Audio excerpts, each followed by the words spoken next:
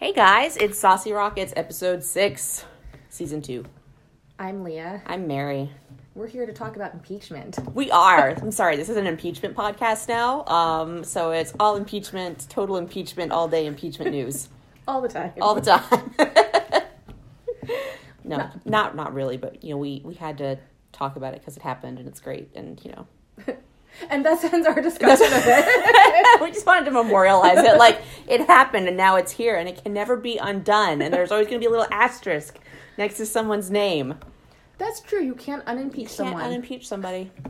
I also heard, and I didn't know this because I'm an ignorant American who doesn't know anything about, like, our own laws, but that once a president is impeached, they can't pardon people anymore or be pardoned by later presidents. I don't know that is true because I believe that Richard Nixon was pardoned. Was he impeached or did he resign before the impeachment vote, though? No, he was impeached. He didn't. I don't think the whole trial happened. I am so pathetic. See? I know. Look how neither pathetic of us I am. know. Oh, it's so bad. I'm a lawyer. Wow. I don't know. See, I can like see like I'm an East Asian Studies major, so I'm like allowed to be ignorant about this. Oh my God! Wait, I've talked to you about this before. Yes. I oh my felt God! really Like creeped out. No, Do I you know. have I an know. Asian fetish? I know. We were just talking about this. I'm like, I just put myself on Leah's creepy list. You cannot go anywhere, people. Seriously, you're not safe. It's not. This has been like a ruse the whole time. My whole like interest in hockey and like plaid has been a front. It's all my fetish. Oh no. It's too late. We have a hockey baby together, so you're stuck now. I guess so. I just ruined everything. Yeah, you did. This is the end of the podcast. Bye. No, I don't know if this is worse. It's probably worse. I was like really big into anime in like high school for a while. For like a split second, and I took Japanese lessons and I really liked, like I was taking Japanese as my language requirement and like really liked it and enjoyed it and was good at it. And I kind of like, I had a lot of anxiety in like high school, like my whole life, but this was before I realized it and like medicated my shit and took care of it. So senior year, I was basically like, I don't know what to do. And my mom was basically like, okay, you like Japanese. Here are some schools that have East Asian Studies as a major. Pick one. And I was like, okay, sounds good. So I just applied to schools and that happened. And then I graduated and promptly did absolutely fuck all with it. And don't remember any of the Japanese I spent 5 years studying. So Here's a question to determine if you're creepy. Okay. Have you ever tried to hit on an Asian person by telling them that you majored in East Asian Studies? No. No. No, I have not. I usually don't tell people I majored in it because it's such like a lame, weird, useless degree. It's like, I really feel like the only time I ever bring it up is when people talk about like, who has the most useless degree in the universe. And I'm like, I feel like mine is in the running. Well, that's good. I feel reassured Yeah. that you didn't do that. Yeah. When I was involved in the Asian Bar Association, there was always this random dude who would just show up, and he was, I would say he was in his 60s or 70s, and This is getting weirder and weirder. He would just come to all of our events, and he wouldn't really talk to anyone, and no one really understood why he was there, but it wasn't like we were going to say, you can't come. Right. But we all kind of wondered why he was there. I feel like a lot of racial groups have certain issues that are commonly a problem for them, and so this is definitely one for Asian people. I mean, I would say that it's one of the milder ones, so it certainly could be a lot worse, but that's so creepy though. It is creepy. Do you think there are people who have like white people fetishes? Or is like everyone across the board just like so like overwhelmingly sick of white people? They're sort of like, nah. I think some people have white people fetishes. It's like having a mayo fetish. I think everyone has. I think that there's probably a fetish for everything. Fetishized. Yeah. Although for whatever reason, the Asian fetish is really strong. Yeah. Gross. My condolences. I'm sorry for my proximal creepiness. I'm dating heavily. My eyes are darting around. She's looking for the exits. Okay. Right. Well, anyways, crisis averted. Yes, crisis averted. So, anyways, for an early Christmas present to everyone, we've decided to regale you with some stories about Flower. Yay, Flower! When Leah told me that she had some new stories about Flower, I was so afraid that she had, like, come up with some dirt about him, or, like, stories about him being problematic, and she was about to ruin, like, the one last good man in the universe. I was going to come here and say he was a dog abuser or oh my something God, like right? that. No. So one story is that our coach, who's from Nova Scotia, was talking about how he used to play, or how Fleury used to play for the Cape Breton Screaming Eagles. And there were fans who showed up to one of his NHL games in the Screaming Eagles getup, and then he brought them down and he talked to them, and he was really, really nice to them because he was so cool. Yeah, he was so excited to see people who were recognizing his connection, or even just from there and happening to. That's so cool. But I'm sure they wore that for a reason to the game. Right. That's still really awesome. Because, like, think about how many dudes would be like, whatever, my old junior team, blah. You could show up to a Penguins game wearing one of those. Where did Sid used to play? Rimouski, or however it's pronounced. I don't speak French because I wasn't a French studies major. I didn't have an accidental French fetish. And then I feel like Sid would also be like, ignore it. He's like so focused, he would totally absolutely ignore it. Like, maybe if it were a kid, maybe he'd do something. But like a grown ass adult in New Jersey, he'd be like, no, thank you. Toads. Oh my God, like totally. Poor Sid. He's so awkward. He is. Speaking of Sid, did you see, so the Pens put out him in one of their challenge videos? I meant to send it to you, but I didn't. So they have... yeah, because I wouldn't want to watch it. It's your dream husband, whatever. And his dream husband. So it was Sid and Gino competing against each other. That's why I can't watch it, Mary. And so they had to take shots at a dunk tank and dunk a rookie. Yeah. So it was very cute. Is that appropriate? Actually, I don't know. It's a little bit questionable. It's a little bit hazy. Like hazingy. Yeah. I mean, it is and it isn't. Yeah. It's like the dad's picking on one of their kids. It's a little bit iffy. It's a little iffy. Yeah. But, it's Sid and Gino, so whatever. It was cute. They can do whatever they want. Yeah. They're cute. They are cute. The other flower story was one of the, I would say kids / young adult. He's in high school right now, but he was talking about, the other night after our skate, he was talking about his favorite time getting, or his favorite puck getting story. And so he said that he was at a Pens game and Fleury flipped him a puck from the ice during warm-ups, and then some dude, like some grown dude, took the puck, and then Flower looked at him and was like, what? He kind of gave him a dirty look, like, what the fuck, that wasn't for you. And so he flipped another one and gave it to him. Yay, Flower. So he said that was his favorite story about getting a puck. Like, I wish when people did that, like, stole pucks from like the person it was intended to, I wish like the players would come up and haul them onto the ice and like kick their asses. Especially children. Right? Like, that's such a dick move. It is. Get over it, adults. People are so selfish. People, like, suck. Majorly.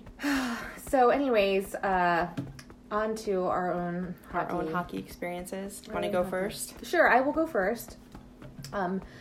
So I have an interesting story. So I played recently in 2 of the quote unquote men's league games, and the funny thing about both of those games is that they were against the same opponent, and there's this guy who sometimes, kind of like me, he sometimes plays on the team. He's not really a strong skater, and he's kind of awkward, and he falls all over the place, but for whatever reason, he's really good at driving to the net. So he scored a hat trick on both occasions that I was there. I'm, like, aggravated. Yeah, on my own behalf now. Like... Yeah, no, he scored a hat trick, and we were playing against a really experienced team, so it wasn't like we were playing against Coens. Like, we were playing against a good team. So it was just so strange, because I was like, did he just score a hat trick? That's so weird. And then it happened again. What the fuck? And then I asked him if he had ever scored a hat trick before in any previous games, and he was like, no, I haven't. And I said, well, I am the good luck charm, because I was here on both occasions. So, yay for me. Why have you never been the good luck charm for me, Leah? Maybe it's because you're not driving to the net enough, Mary. Well, whatever. Drunk Mary did plenty of driving to the net, and she never got a hat trick. It's probably because you were staying in the neutral zone like a good girl. Right, staying in the neutral zone where I could be the most useful to the team. by doing nothing. Oh my God. Also, the other interesting thing about both of those games is that my nemesis was playing in both of them. Really? My nemesis. I have a nemesis, guys. I feel like you have several nemesis. No, I think I have 2 nemesis. So this particular this is my ultimate nemesis. So he's this guy who's, I don't know, I would say he's like well over 200 pounds. And whenever he skates down the ice, he pitchforks his stick. And everyone's really nervous that he's going to chop their head off because he kind of... This isn't Murder Skater, right? No, it's not Murder Skater. It's another guy. The wife who hollers from the stands? Yes, okay, yep. So, well, anyways, the reason he's my nemesis is because we almost got into a fight, which is really weird. So... Is it, though, Leah? Well, on the first occasion... No, there were actually 2 confrontations. I feel like, this has happened a couple times with him. The first time it happened, I was in front of the net, because I was playing forward. So I was in front of the net, and I was kind of screening the goalie. And so we were scuffling around, and he was trying to get me out of the way. And then he accused me of pushing him, and he told me that I was a dirty player. He said, "You hurt people. You're, blah, blah, blah, blah, blah." Okay, I'm sorry. Not that this is going to sound like I'm disparaging your abilities or your strength, and I am absolutely not doing that. But given your size differentials, was he really bitching a fit because you might have pushed him? Oh, he was. Like, really? Really? And then he told me, he said, "I don't care if you're a fucking girl. If you do that again, I'm going to fuck you up." So that was interesting. And then later on we were, and then I think I just told him to go fuck himself. So then later on in the game, we're still kind of at each other. And then that was when he took his stick and he jammed it up. I remember that. Yeah, he jammed it up in between my legs, and my vagina hurt for like several hours after. And he totally did it on purpose. Oh, absolutely. So he's my nemesis. And then after... He's a lot of people's nemesis. Yeah, no, nobody likes him. He's been kicked off of several teams. So then in another game we were playing, I think that I might have given him the stiff arm or something. We were doing something, but he got really mad about it, and he was like, "You always lead with your fists." I was like, "What are you talking about? Like, I have no idea what you're talking about." It's like, "You intentionally try to hurt people, blah blah blah." So he was. So then we got into a shouting match. 5? Like, I don't know. So we got into a shouting match in front of the goalie, and we were like throwing F-bombs. We were about to literally get into a physical altercation, and then the goalie had to skate up and diffuse the whole situation. So I had to play against my nemesis recently twice, and I think he's trying to pretend that it didn't happen. Oh, of course, like, No, you fuckhead, I'm never forgetting that. Oh yeah, of course not. Don't ever forget. Yeah, so that's the story of my nemesis. What a fucker. Yeah, I'm so mad at him. He's disgusting. I feel like that's fair. He deserves it, like, perpetually. He doesn't even have to do anything to deserve it. No. Frankly. Like, he just carries this, like, aura of, like, fuckitude. Yeah, no, he's just the worst. Yeah. So I'm trying to think if there's anything else happening in my... Oh, you know what happened? The other funny thing was, so we were... oh my God. The first game was a total clusterfuck. It was horrible. It was awful. The next game we played was much better. So, but at any point we had gotten hemmed in our zone, and so we were trying to clear the puck, and so I tried to clear the puck, but I ended up turning it over kind of close to the blue line, so I was kind of deep in the zone.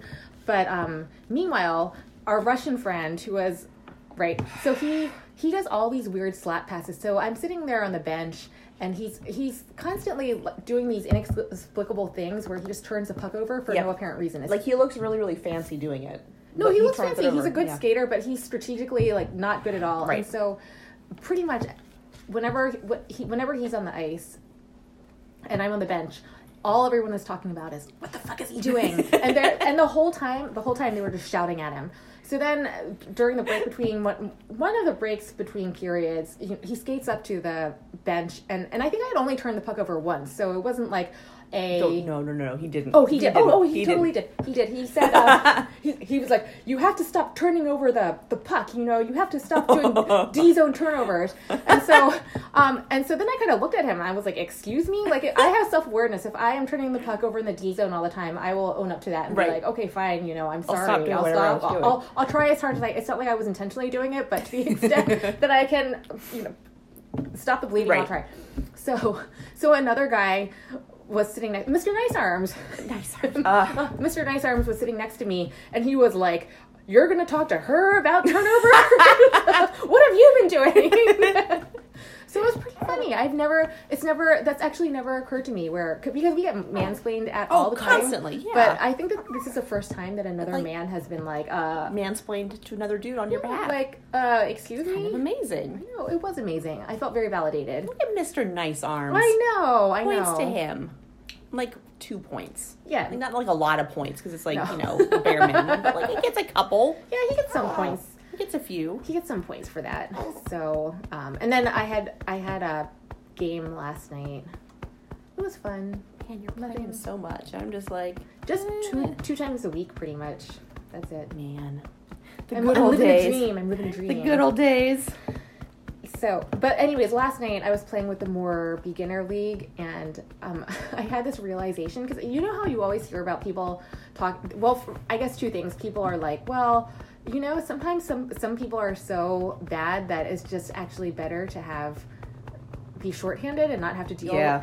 And I had never encountered that, but last night that was there's this poor guy, and he takes up so much space. And so he's kind of going in slow motion, and he's like, no. I know. But then you can't get to where you need to go because he's kind of there. In there. Yeah. Oh. Yeah, so that was funny. I feel bad, like, talking about that shit, because, like, I was that person. Oh, yeah, everyone was that person. But just, like, oof. Everyone was that person. Oof. And then I was also thinking back to the coaching clinic where they were talking about how you don't teach systems. Didn't even get me started. Or tactics until people have a base foundation. Right. And we took 2 penalties last night, and so I was thinking, there's really no point in having a penalty killing strategy. It's just like, it's not going to happen. It's not, there's no point. There's no point in it. No. No. There's like 0 point. They're not going to be able to execute it. No. So it was like a moment of connecting the dots, because you see it with the kids, but even when you're dealing with adults who can actually comprehend the concepts, it's still a waste of time. Oh yeah, like if you cannot physically like get the job done, like there's no point in like developing a big plan. Yeah. Like you could tell me lay out some awesome play for me involving like beating someone down the ice, or doing like perfectly executed like quick striding lateral crossovers. Like I can understand absolutely. Am I going to be able to pull it off? No, it's not going to happen. Like, so just don't even waste our time. I theoretically understand. It's like, in theory, I can like picture in my mind exactly what you want me to do, and I agree that it will work. Like, physically, my body ain't going there. You recognize that it's a good strategy. Yeah, but the mechanics of it, a little bit beyond me. Theoretically, I know that I'm supposed to aim for certain places in the net. Right. But, I mean... Like, I know that. Frustrate, like, whenever in skill clinics, like, I frustrate our coach so much because he'll tell me, like, you're taking that shot wrong. You're doing it wrong. You need to be doing it this way. I've told you 1,000 times, do it this way. And it's like, I absolutely agree. Like, I understand what you're saying. I agree with what you're saying. I am, in my head, I'm doing what you're saying. Right. It's just somewhere between my head and my arms, like, something is going awry. There's like a disconnect somewhere, and it's just I'm doing the best I can, man. Yeah. It's like when people tell you to stop passing to the other team. Yeah, you're like, you think, well, I wasn't trying. I wasn't trying to. It just sort of happened. I know I'm not supposed to do that. It just kind of worked out that way. Sadly for you. Sorry. I get enough for execution. So yeah. Sorry. Oops. Yeah. But that's me. So I feel like we have a very big announcement, though. We do have a very big announcement. So should we like drum roll? So I'm making my return to the ice on Monday, which is in 3 days. T-minus 3 days. T-minus 3 days. Yeah. So the grandparents are coming back out for the holiday, and my mom decided she wants to see me skate, which is great because I'm gonna like suck. But she's gonna take the hockey baby and get some grandbaby time while I lace back up and get out there and try to remember what the fuck to do. I think Sam will be really excited to be at the rink. I think he will be. He likes it there. It's nice and noisy. That's like the sounds he was like, he developed hearing. It's true. It's like mommy's heartbeat and hockey pucks. Hockey pucks hitting everything. Yep. So I'm really excited. It's going to be very exciting. It's good. I'm going to have to remember how to pack my gear, and actually I just remembered I meant to wash all my gear after the last time I skated, and I don't think I ever unpacked my bag and did that.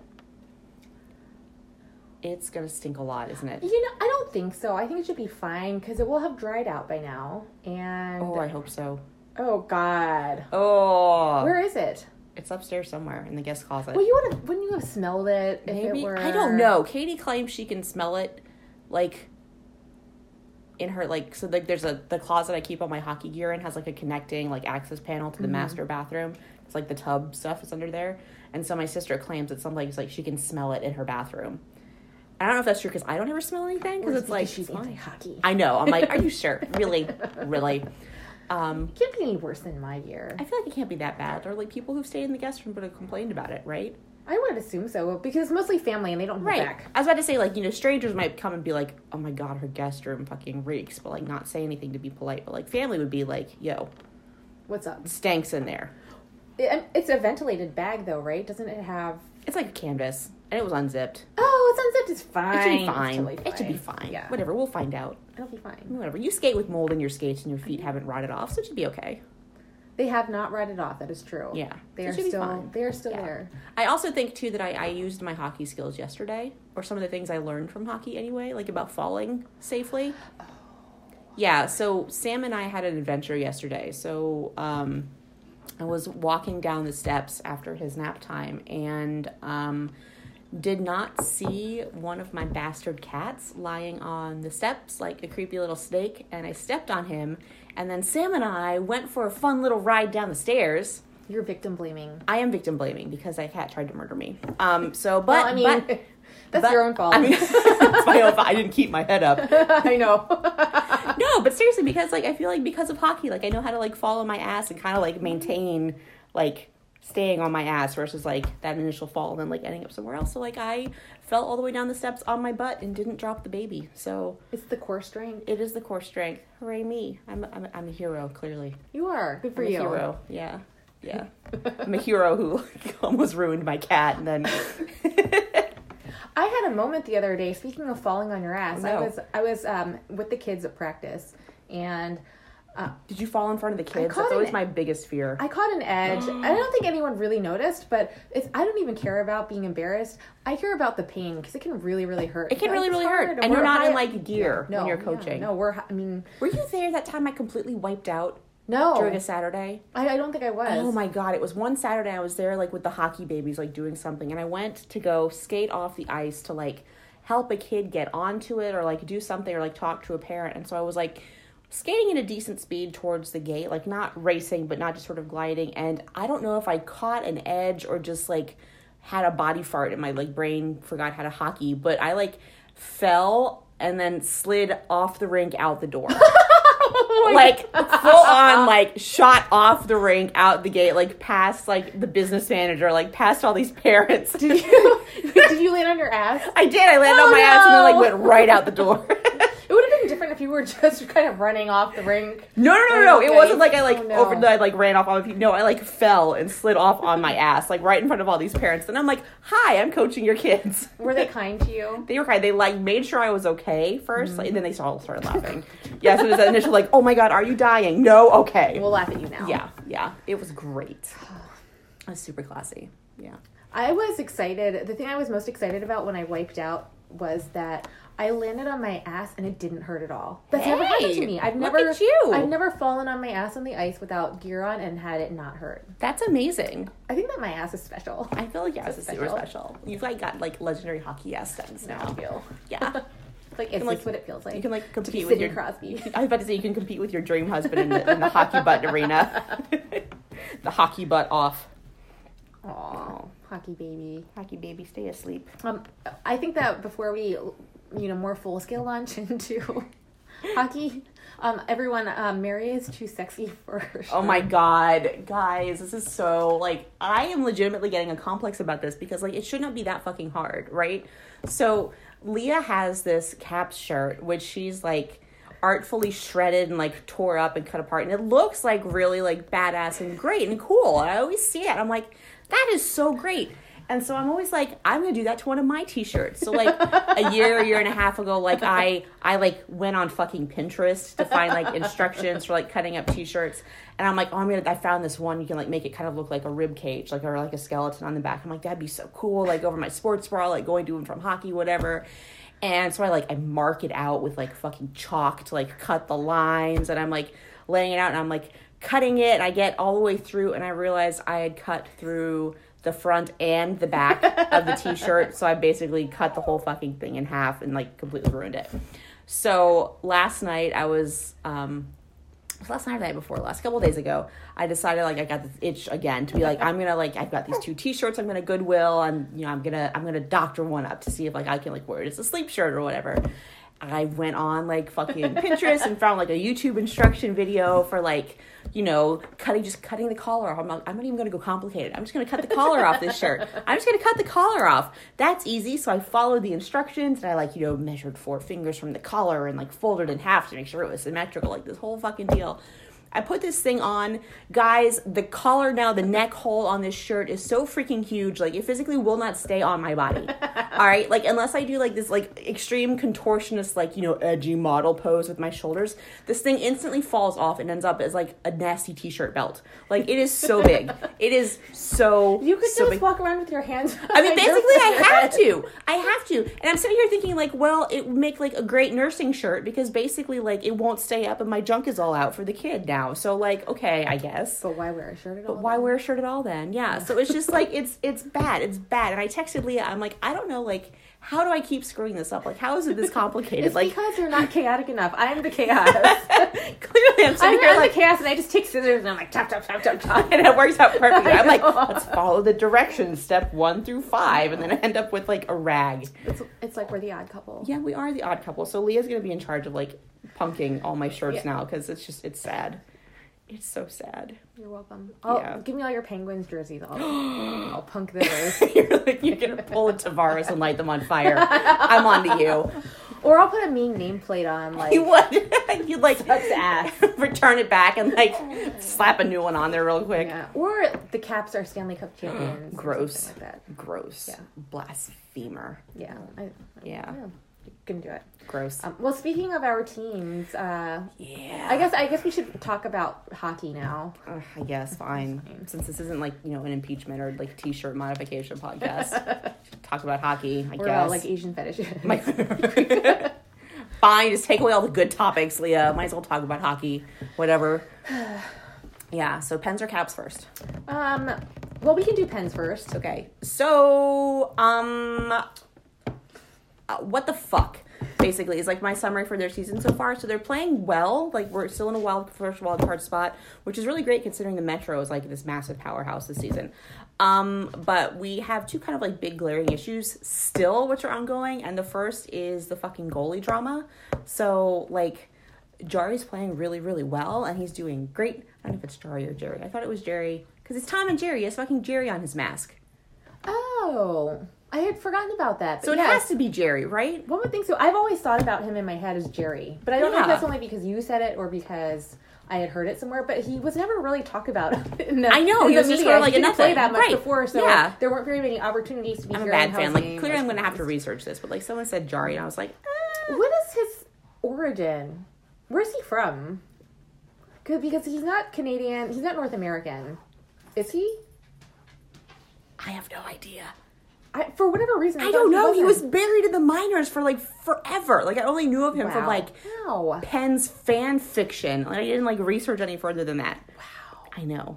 You call yourself a fan. I know. I mean. Do you even know what his first name is? Tristan. Take that. No. So anyway, like, you know, he's playing really, really well, which is great. But he's now getting like all the starts, like all of them. It's a lot. It's like the vast majority of the starts. Have they played him in a back-to-back yet? Yes. Oh, so they've played him in both games? No, in the back-to-back? no, they haven't done back-to-backs with him yet, which is good. Oh, I remember the last time Murray played, it was against Detroit. Yeah. And I felt kind of bad because even though they won... No, they won. No, they won. That's right. They won, but he still allowed like 3 goals or something. Yeah. I think it was definitely 3 because I think that if it were 2 goals, that would be. That was the one that like they carted out okay, but then like he allowed a lot of goals and then had to like catch back up again, right? I can't remember because clearly I didn't watch. I don't watch that trash on my television. Whatever. It's just because your dream husband isn't playing. I know what it is. Yeah. So anyway, basically, like, you know, you go online and it's always been goalie drama. So before it was, you know, the Flower versus Murray debate, and then I was like, oh, we should have kept Flower, blah blah blah blah. So now basically it's, you know, Jerry is the future. Bless. you know, Jerry is the starter goalie, and it's this whole big, like, fucking deal. And I feel really bad for Muzz because, like, you know, he lost his dad last year, and, like, he's clearly had a lot of struggles, and it's just sucky because he's still a good goalie, but, like, people are being really fucking shitty, and, like, bless you. Thank you. Yeah, so it's like, I don't know. I don't like it. Like, they're both good goalies. They're both good and nice. And it's like, I'm so excited to have 2 goalies on the team where one of them isn't a domestic abuser. Like, it's true. That's really nice. So, like, not goalie drama stuff. Like, that's been really exciting. It's like, yay, I like both of the goalies on my team this year again. This is great. But yeah, so that's that. And then the fucking injury bug. Like, it's continuing. Like, I don't know how anybody's left at this point, or B, how, like, the league hasn't implemented some sort of, like, fucking mercy rule where it's like, God damn, we're going to get you, like, some curse breakers or some biohazard suits for these guys to wear in their off hours. The witchcraft seems to not have held. It didn't work. It seemed to work for a little bit. I don't know the theory behind it, but is it something that you have to do on a regular basis for it to be effective? I don't even know. Or maybe they have to do it in every rink they play in. So maybe they cleansed PPG Paints Arena, but, like, they also go other places. Well, they didn't cleanse the practice arena, right? And what's-his-face fell and injured himself right, during practice. In fucking practice. Now, Schultz is out again. He got injured in the game against Calgary, but I can't remember whether they were in Calgary. They were in Calgary. Yeah, because they've been in Canada, yeah. Oh, yeah. Yeah. So, see, they clearly need to, like, bring Sage and, like, clean out every arena they go to because there's something fucking happening. They need to do it around the actual players. Right, yes. Oh my gosh, yes. It's not the arena that's the issue, it's the players. We need to reach out. We do need to reach out. We need to send more Sage. Or we need to find someone who's more competent. And, like, have them reach out. Yeah, and be like, have them reach out. Yeah. So, hey, if anyone listening is competent, any of our friendly hockey witches, like, want to reach out and, like, explain that to the team and be like, hey, psst, like, you know, go after the players this time. Or maybe, you know, Dana, their equipment manager, maybe just, like, put some stuff in their, like, equipment when they're not looking, like, or in their, like, supplies, so, like, the shampoo they all use after a game, just, like, maybe doctor that shit up and be like, yo, cleanse the evil. So like, there was the injury bug, and then, like, there was the fucking flu or something bug. It, like, knocked out 3 or 4 of the guys, and I think Gino still isn't back from it. Really? Yeah. Well, didn't he play the other night? I think he said he was ready to play. Oh, he might not have played. Yeah. So it's just been, like, a giant fucking mess. Like, honestly, I don't even, like... You're still playing pretty decently, though. We're still playing. Like I said, it's kind of a miracle that... I mean, it's...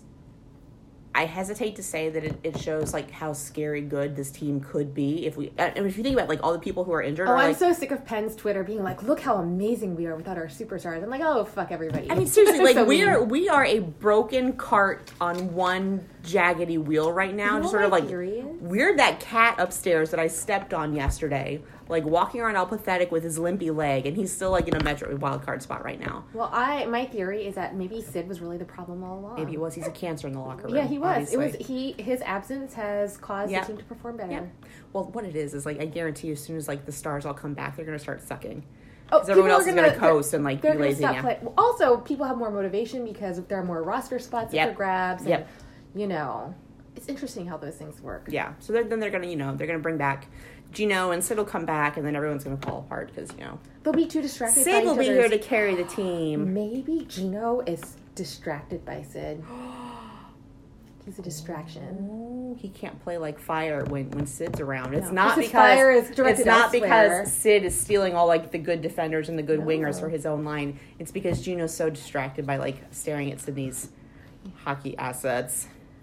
Really, it's, you know, the passion, the fire is all going to his passion and love, and not towards his hockey playing. Ooh. It feels kind of good to criticize men for being distracted by romance. It does. I like that.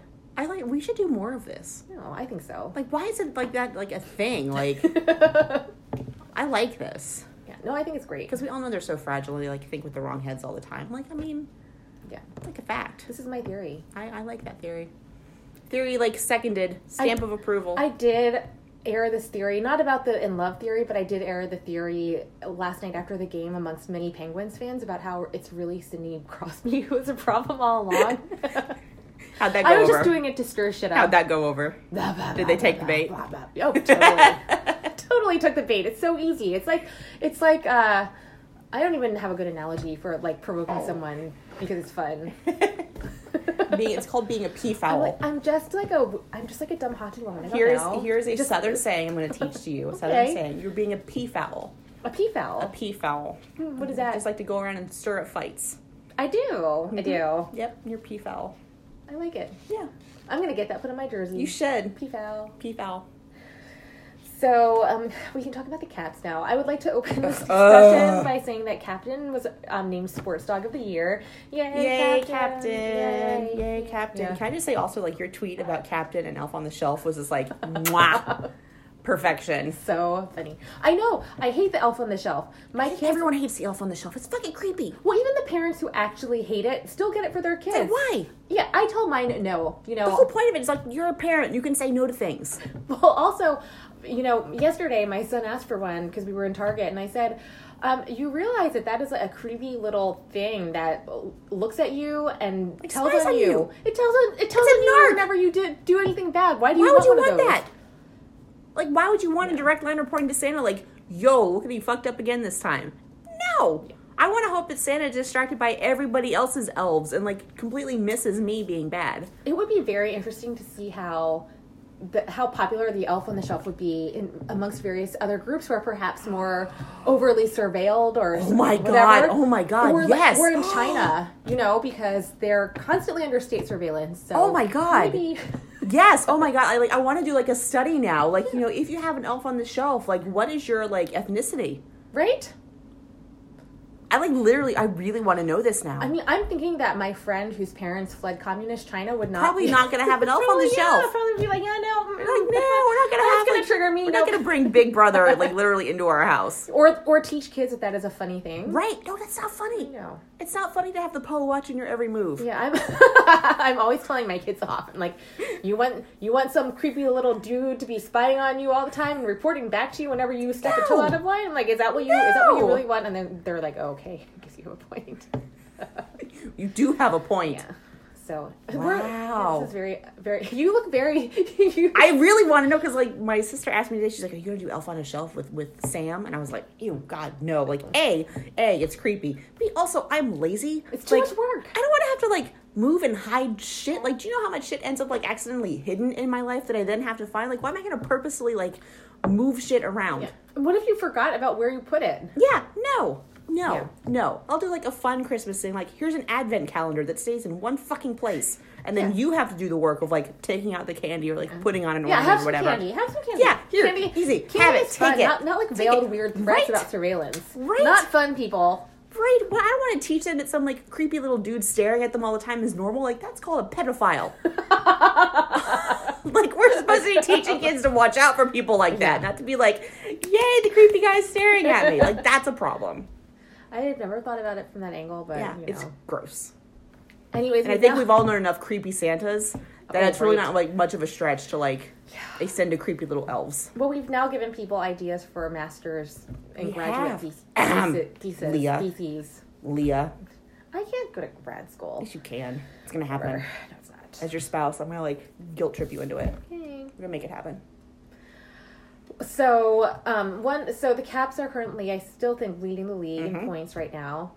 So are they nervous about that? I am not nervous about it because previously the reason being nervous was that you would win everything but not win the cup and like, oh, haha, so you can win the president's. Over that. Yeah, so since we won the cup, I'm not sure if it's but going to be as much of a weird thing. You didn't have the President's Cup the year you won the Stanley Cup. I mean, but that's more of a curse thing. The President's Trophy is more like a kick in the nuts or whatever you want to call it, a punch in the boobs.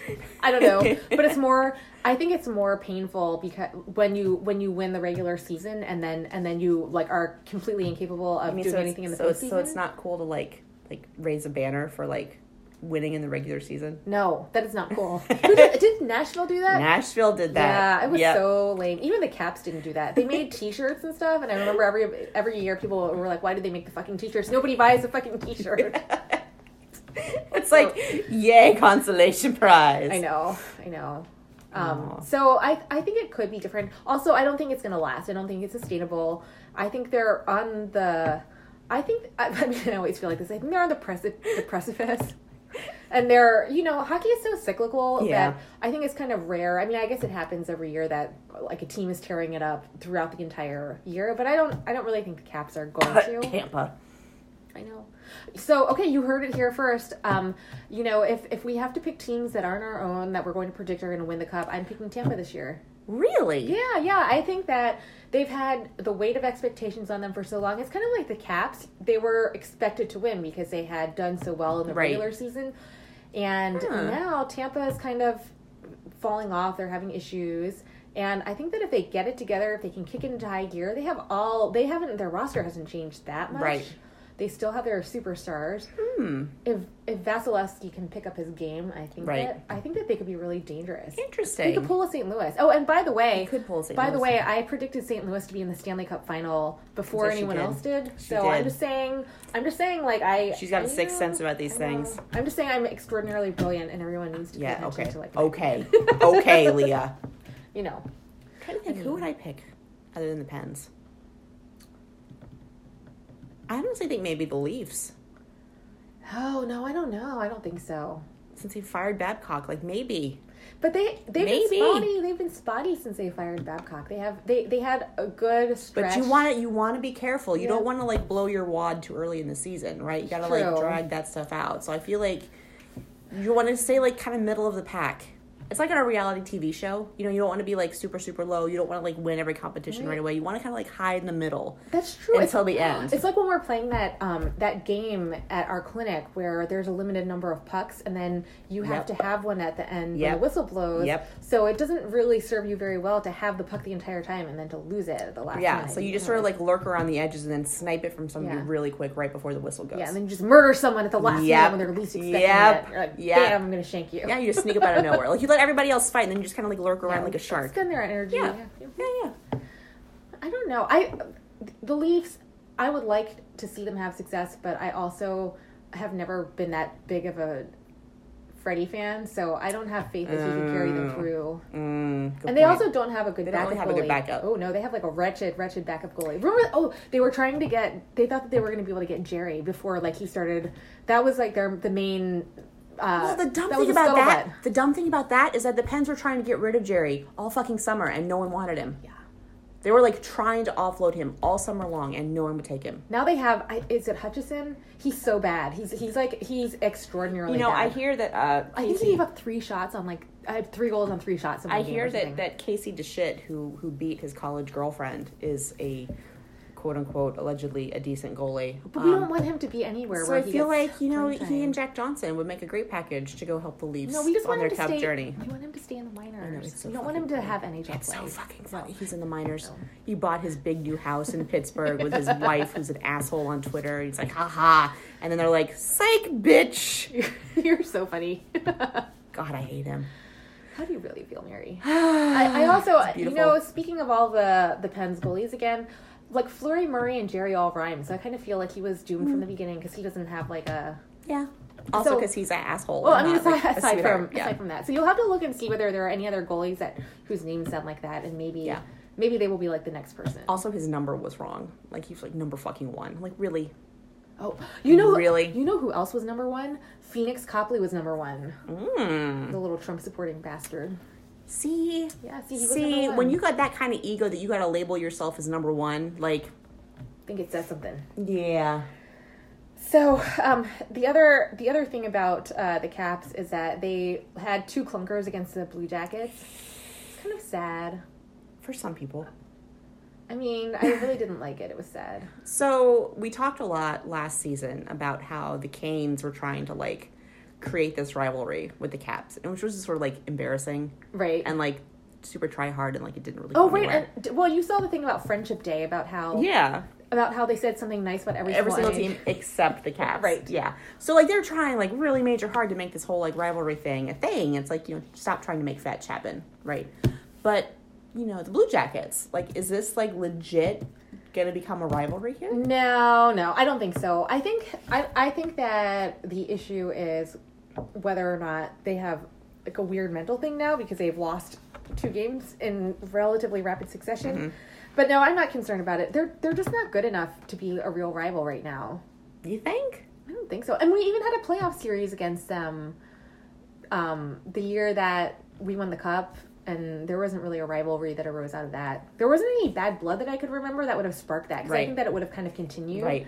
But I don't know. You know what's funny is that I kind of forgot that the Pens-Caps rivalry was still a thing because they haven't fucking played each other this season. You know what I'm worried about? I'm worried that our son is going to be like aggressive because he's a very physical player. What's going to happen? What's going to happen? He's going to murder someone, and they don't play each other until like February. But right? Are you going to hate him if he murders someone? Depending on who he murders. Okay.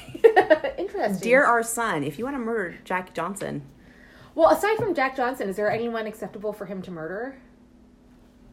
I mean, I don't want other people dead actively, but like there are definitely like most of the fucking team who I don't even know. They just released their Christmas video.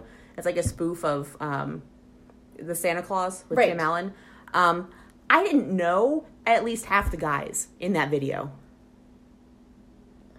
They had all these players like doing these stupid little like bit parts, and I didn't know who they were. I mean, is it a product of your having been preoccupied with the baby and not really paying attention to? I don't know, because I spend a lot of time on like Twitter and Tumblr at like ass o'clock in the morning when the kids are awake. That's true. You're still keeping up. Yeah, so it's like I'm not like necessarily up to date on like the specifics of what happens in games because I'm like sleeping during game times now. But like I look at like the players and like their ridiculous interviews and stuff they do, like see who's like doing things. I'm like, I didn't know half these people.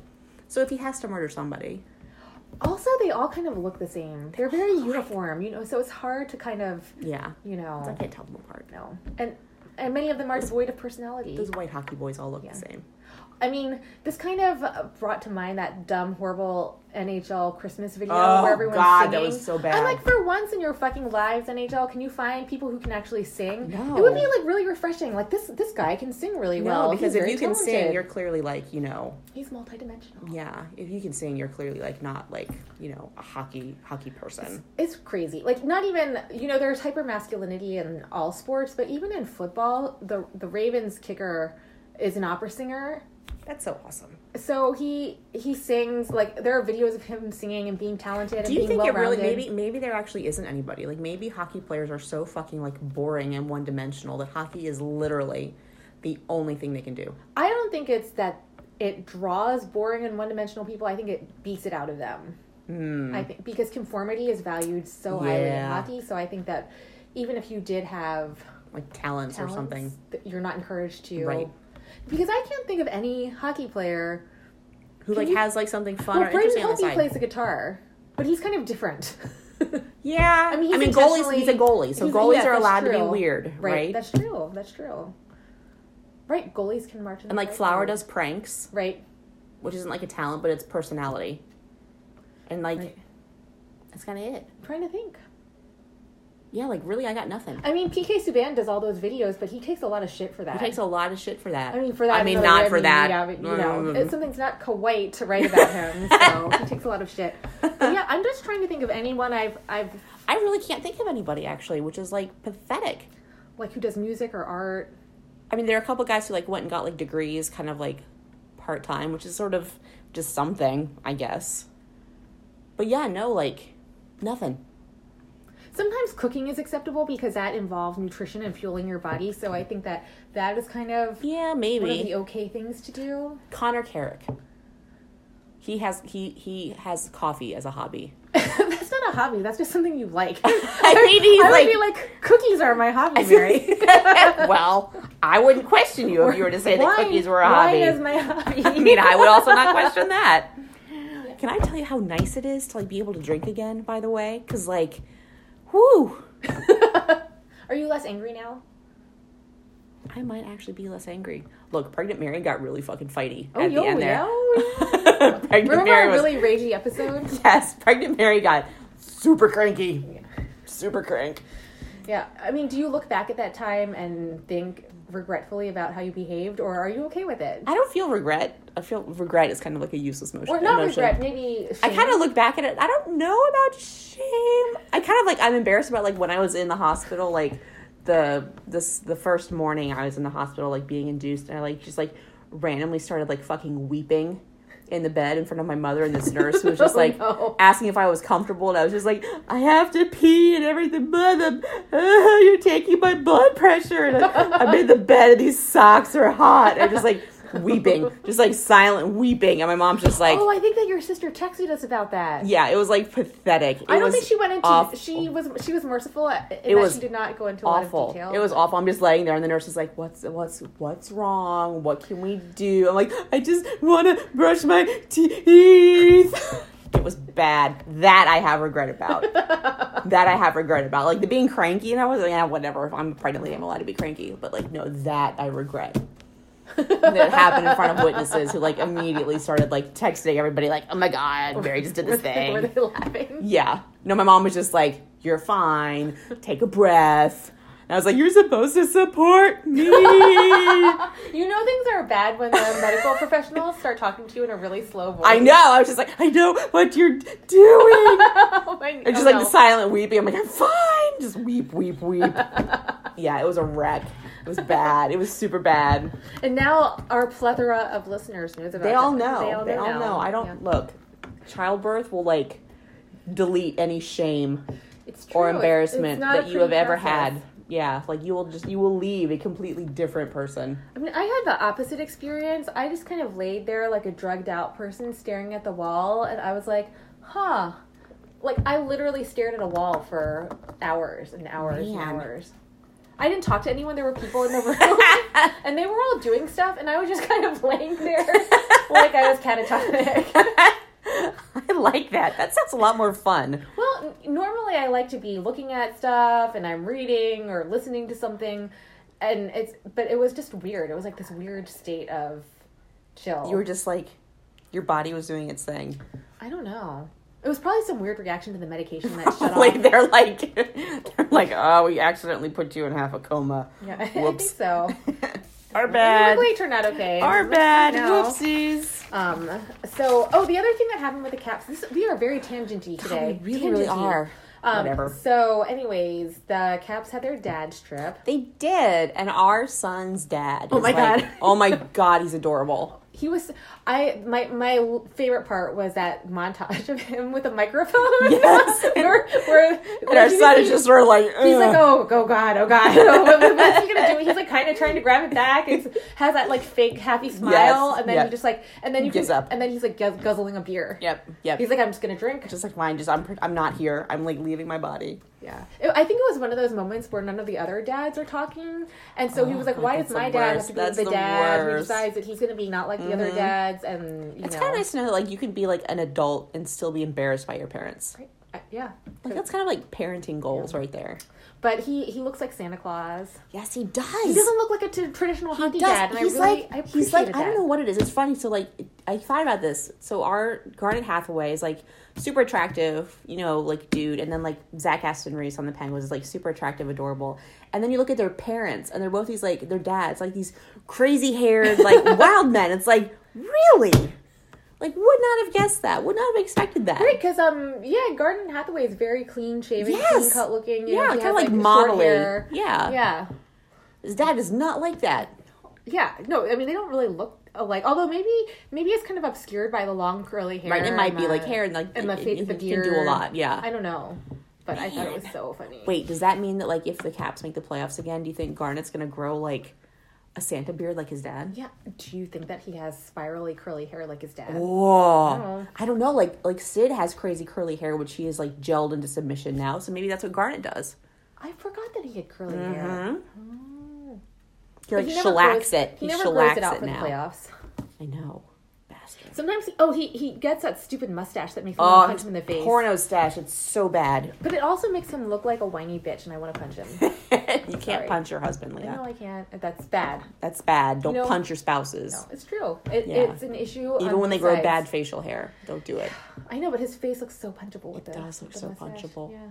Tangent again. My brother cannot grow facial hair to save his life. Like, he can't do it. So every No Shave November, he grows this horrible pedophile mustache. Oh, no. It's like 5 hairs. Oh no. When he got his last driver's license renewed, he went in with a clean shaven face, but something about the lighting when they took the picture gave him this really sad, creepy mustache, which is now on his license for forever. And the best thing about this is that in Maryland, when you renew your license, they don't redo your picture until you hit 35 or 37 or something like that, because they're just like, whatever, your face isn't going to change that much.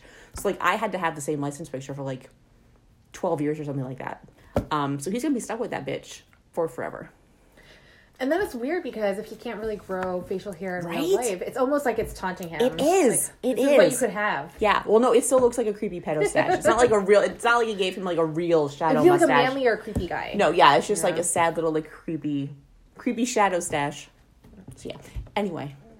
Yeah. Our Cap's son's dad was like hilarious. He was funny. And I was very curious about his line of work because people were talking about how he looks like an art professor. He does. Or a mad scientist. He kind of looks like Bob Ross. Right, exactly. He owns a lobster processing plant. That's so awesome. Interesting, right? Yeah. But I think most people know this because there was a story about how he took the family. He and his wife took their family on this was the really interesting part. Like 100-day trip around the world, and it sounded really cool. But they went. So awesome.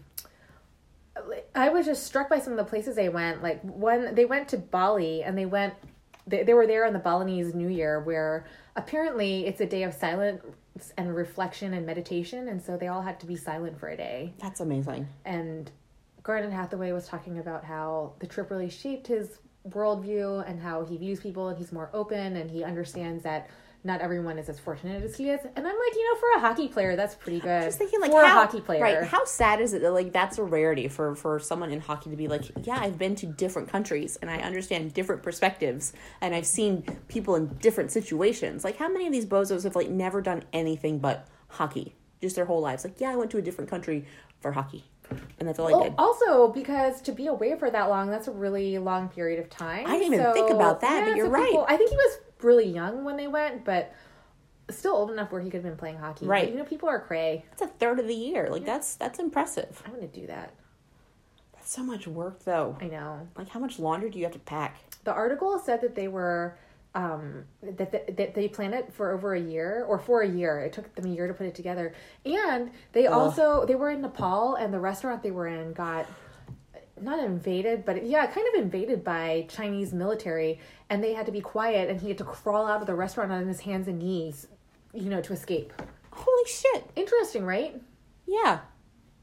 Yeah, that is way too much excitement for a vacation for me. Right? Like, no. But thank you.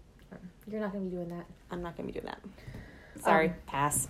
But yeah, so that's our very in-depth hockey analysis. Yeah, of the Caps and the Pens. Yeah. I mean, whatever. They're both fine. It's kind of like it's so much less drama than last year. I know. It's kind of refreshing, but it's also a little boring. Yeah, because we're not one of those podcasts where we break down each game and talk about whatever. I mean, because really, those are a dime a dozen. Yeah. So we just talk about we don't pay close enough attention because whatever. We have stuff to do. Hockey men hit puck with stick. Yeah. The other NHL news is that Taylor Hall was finally traded from the Devils. So he's playing with Phil now. He is. Phil can have a friend. Do you think Phil wants a friend? I feel like Phil doesn't give a shit. He really didn't. Did you see those photos? No. Oh my god, the photos were hilarious. So they had pictures of him, of Phil, and then they had pictures of Taylor in his New Jersey. And everyone kept referring to it as like a proof of life picture. And he has this weird grimace on his face, like Connor McDavid. It was kind of like a very he was like channeling Connor McDavid. I feel like Phil always looks like that though. No. Taylor Hall looked like that. Really? And then Phil just kind of looks surly and mad. I mean, that's his face. Like, look, as a fellow like resting bitch face, he's got resting bitch face. I get it. We should call it resting Phil face. We should call it resting Phil face. Yeah, like it happens. Whatever. But yeah, I mean, blah, blah, blah. Now he's playing. I did find it hilarious, though, that he was like, well, now that I'm really excited to be traded to a team with good players. Right? Who try hard. Like the salt. It's gonna be great. The salt. Yeah, that's amazing. It was so funny. Okay, so do you think that Arizona has a decent chance now? Oh, they were doing really well before they got him. So I think, they're a definite contender. I think that they're leading. Are they leading their division? They're doing really well, although their goalie just got injured, so Darcy. That's not good. But they still have like two pretty decent goalies, right? But still, but yeah, I think that they're going to be. I think they're definitely going to make the playoffs this year. No, Phoenix is in Colorado now, right? Huh? Phoenix Copley. No, Phoenix. No. Sorry, Grubauer. Yeah, Grubauer. He's in Colorado. Yeah, okay. Mm-hmm.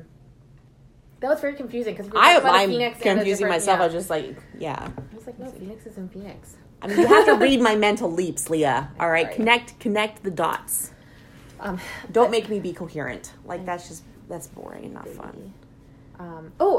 Before we leave the Caps, I think it's important to point out that Ovi and Nikki are going to be playing their 900th game together, cementing their love. Whatever. I think we should point out that Gio just got his 500th. It was his 400th goal. 400th goal. Well, did you see what he said? He was getting interviewed, and it was like they always quote his broken English. Just shitty and mean. Like, they don't do that with Ovi, I feel like. I don't know. I mean, Ovi might actually have to, like, do better English at him because he's the captain, and he has to, like... He still has somewhat broken English. Yeah. I did appreciate... Which I am not criticizing at all. No. Like I said, I studied Japanese for, 5 years, as, my, degree, and I could not... About that? It's not going to make me like you more. I couldn't put a sentence together right now if I had to. No, I do appreciate how they did quote him in his broken Russian talking about how he wouldn't go on a diet again because it didn't make him less fat. He's embracing his dad bod. I mean, I really appreciate it. I'm like, why do that to yourself? Look, we all know once you get to a certain point in life, that stuff is just going to stick around. I mean, it's like what he's not scoring enough goals, right? Therefore, he needs to change something. Seriously, yeah. I mean, he's already to the point in his career that even if he did, I mean, he's 35 years old, so. If he kind of plateaued or fell off, people would expect it, and he's not. So yeah, so whatever. But anyways, they're playing their 900th game tonight. Aw, congratulations to them. I know. They love each other so much. They do. Actually, seriously, legit, the Cap social media people are they're horny. So, oh my God. They're horny on Maine. They are big time horny on Maine. Thirst Trap Central. I love it. It's amazing. It's amazing. I don't know what they did over the summer, but, this shift they have made, they are full on, plugged into, Twitter, internet, lingo right now, and it is giving me life. I mean, so does it make you like the team more? It honestly makes me dislike them a little less. See, it does matter. Because, it gives them personality. It makes them kind of, approachable. You know? And then you look at, the Pens Twitter, and it's fucking boring, and blah, blah. And then, okay, they get a dog. So that's, yeah, well, the Caps got a dog. They did, I mean, the Pens did try, they were kind of clever with Star Wars Night, but I'm everyone is fucking doing a Star Wars Night. Whatever. I mean, that's not even whatever. Did they even cycle Baby Yoda into it? I don't think so. See, come on. They could have, I don't know. Whatever. I did. So, the Dem debates were last night, and it made me think about Ovi and Nikki, because remember how they were in a wine cellar, and oh my God, their engagement pictures, and Ovechkin was sitting on his lap, and he had his hand on his leg, and they were both smiling like they're insanely happy. But last night during the debate, I wasn't listening to it for that long because I had to go play, but I was listening to it on my way to the game. But Elizabeth Warren and Mayor Pete got into this huge argument about whether or not they would take money from wealthy donors. Mayor Pete. I know, Mayor Pete can suck it. Seriously. Anyways, so Elizabeth Warren was like, I do not need to have the voices of billionaires who sit around in wine caves, blah blah. And so wine cave. So I was like, oh my God, you're so fixated. She wouldn't want. So Alex Ovechkin and Nicholas Backstrom, if you're listening, she doesn't want your money. You're such a fangirl. You're such a fangirl. You immediately thought of them. That's creepy. I know. Ew, you stalker. She doesn't want their money. Do you have a hockey Mayor Pete does, though. Do you have a hockey players in wine caves fetish? Because it sounds like you do. I feel like you're trying a little bit too hard to make yourself sound normal. You should just stop. It's not a thing, Mary. It's not a thing. But she doesn't want their money. Blame them. Mayor Pete, however, does. He was like, I think that it's important. Everyone matters. he all wealth mattered everyone. Oh my God, gross. We need everyone if we want to beat Donald Trump. Gross. I cannot stand it. So, anyways, also more about us. We're not fans of Mayor Pete. No, we're not. Yeah, we're not. I'm like, I don't give a shit. Yeah, I don't give a crap. No. I feel that way about most of the field, but I mean, yeah, we're so tangenty today. We are so tangent. That's okay because this is our podcast, so we can do what we want. And it's right before the holidays. And blah, blah, blah, Merry Christmas and Happy Holidays to everyone. We're going to talk about women's hockey. Everything. So the rivalry series was awesome. It was super awesome. So, Team USA made some interesting roster moves. So there were a lot of people who weren't on the roster, like the Lamoureux were not on the roster. Brianna Decker wasn't on the roster. I'm trying to think of other people who weren't. Do you think they're protecting them? Brianna Decker, maybe because she had been injured, and this would have been her first national team play since coming back from injury, but she had been playing in some of the PA things, but I don't know if she's, like, really back to... Like, full, like... Right, but they went with... Team USA went with youth. Like, they brought, 45 players. They had a ton of college players, and they went with youth and speed. And so, in comparison, Canada seemed to take the opposite approach. They actually brought back players that hadn't been on the team for a while that were in previous Olympics. Like, Megan Augusta was back, and Megan Mickelson, who had a baby, and I think her last appearance, I don't even know if she was in the 2018 Olympics. So she made a comeback this time, and so and then they had all of their the old standbys. There weren't any people who were left off the roster that were surprises except for Shannon Zabadas, but I think that there might be reasons for that. I'm not sure if it's because they think she's past her prime, or because, like, she just got married and maybe she's, like, not really wanting to, like, I mean, not that getting married affects things, but, like, if you have change in your life, right, like, sometimes you prioritize different things. Yeah, so times. I don't know. I don't really know. I mean, she's still an active presence, but I don't even think she's been playing in the PWHPA games. Like, she's still promoting, but she's not playing. So it was interesting to see how that would kind of match up, and definitely I think that Team USA, like, it just showed that it was a really smart approach, because Canada didn't bring a bunch of players into its training camp. Its roster, I think we talked about this last time, was fairly set. Small. So but I think at the time we last recorded, they hadn't resolved who was going to be on Team USA. So that was interesting. And then we also made the hockey men at the rink watch the second game of the rivalry series. Such a good influence. Well, I know we are such a good influence. Changing them for the better. Yeah. And they're not people who are inclined to be fans of women's hockey. No, not at all. And they would be the first type of people to be like, blah, blah, blah, yeah, no Chucky, that's not real hockey. So, but they were super impressed. Mm-hmm. They were really, really impressed, and they kept talking about how fast it was, how it was great hockey, and I'm like, yes, it is. So that was really cool. And just from watching it, I mean, I think that the speed has really picked up even since the Olympics, and even since the rivalry series last year. It just the game seems to be so much faster than it was. I mean, it was always fast, but I think it's like next level fast. It was amazing. Yeah. It was like just a really good, interesting game to watch, too. Yeah, no, it was totally interesting. And I was also really psyched about Game 1 because John Walton from the Caps, he's our radio announcer. He's our radio play-by-play announcer, and he called the game. And he always does an amazing job. Like, I love listening to his radio broadcasts. And he did such a fabulous job. I was so impressed. He knew all the players' names. He could pronounce them. How sad is it that that's something we have to, like, be, like, appreciative of? But you know the sad thing, though, is that in watching Game 2, they have Cheryl Pounder, who's supposed to be a color commentator, and then there's Rod, whose last name at this point is escaping me. But Rod, he doesn't do play-by-play. Because he doesn't know. You can tell he doesn't know the players' names, and so he can't. If you don't know the players' names, you can't do play-by-play. No. You just can't do it. So he kind of, like, spouts random facts about people's brothers, and someone got married, and I'm like, he doesn't tell you at all what's going on in the game. If you were listening to the first game, you could not be watching the game, and you would know exactly what was happening. Imagine if you were watching an NHL game, and the announcer didn't know the players, and just basically spent the entire time doing shit like, okay, so there's Sidney Crosby, and, his sister played goal in college, and she just moved to Pittsburgh, and there's Alex Ovechkin over there, and he and his wife just had a baby, and someone scored a goal, and that is pretty much there's what he Braden did. Holtby, and he plays guitar and has a really cool beard, I guess. And, yeah, sometimes he marches in the Pride Parade. Right. Although Rod, let's be honest, Rod wouldn't mention that. Rod is a person who he'd be like, and he skipped a visit to the White House for some reasons. He called Julie Chu and Carolyn Ouellette colleagues, even though they're married and have a baby. Wow. Yeah, yep, he called them colleagues. Not like, wow. Yeah, it was I feel like you should do that now with your husband. Be like, this is my colleague. This is my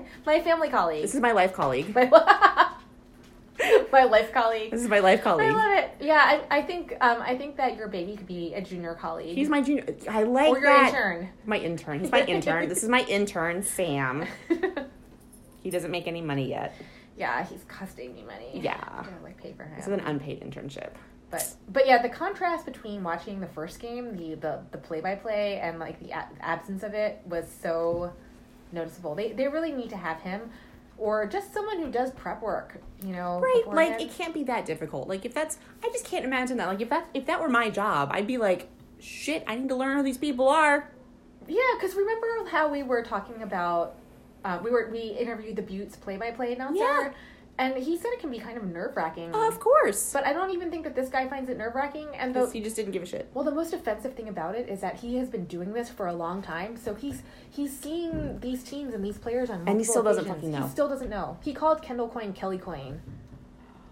Yeah. So I'm just saying that was. Why are men? That was frustrating. Why are men?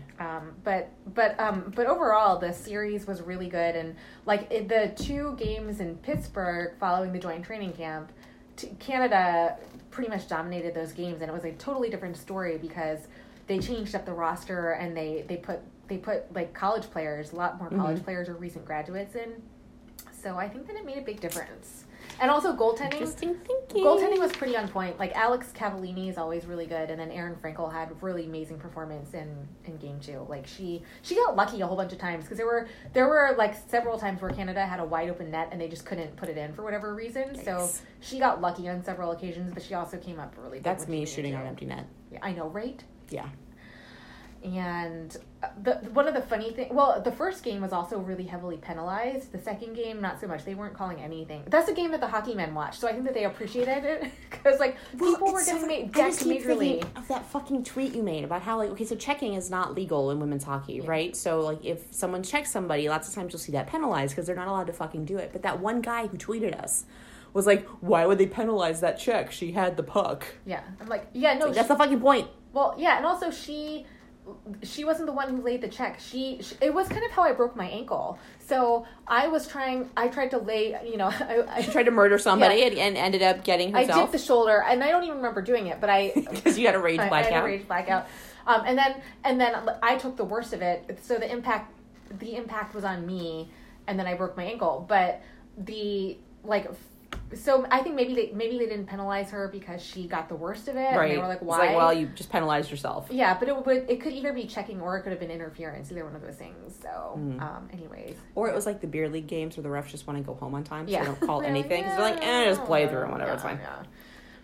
But one of the funniest things was that they were, like people, they would rub people out along the board. I hate that. It's so gross. But then instead of just kind of like smushing someone, it's like they would smush and then like this happened on several occasions. They would skate and like drag them along. Yeah, exactly. So it would be like, wow, you just kind of took a long trip with your face plastered up against the board. It would be fun to like sit there and watch someone's face just like smear across. Yeah. It's like that scene in Thor, or like, is it Ragnarok maybe?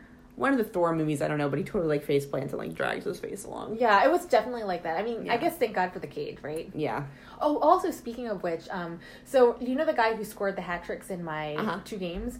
So there's a guy on defense who's a good skater, and so the hat trick guy who's not that great of a skater was wearing the half visor, and so the other guy was making fun of him the whole time. He's like, "That's why you wear a cage. That's why you wear a cage." It was really funny. That's why you wear a cage. At least our tangent this time was hockey related. Wear a fucking cage, people. Teeth are expensive. Yeah, I know. They want to get their teeth cut out like real men, punched out like real men. But yeah, the series is going to renew in I think February, and I think that so Canada definitely started pouring it on pretty thick in the last period, in the third period of the second game. So I feel like they're going to bring it next time. Oh yeah, absolutely. Yeah. So they got like payback now. Oh yeah, totally. They have a while to stew on it.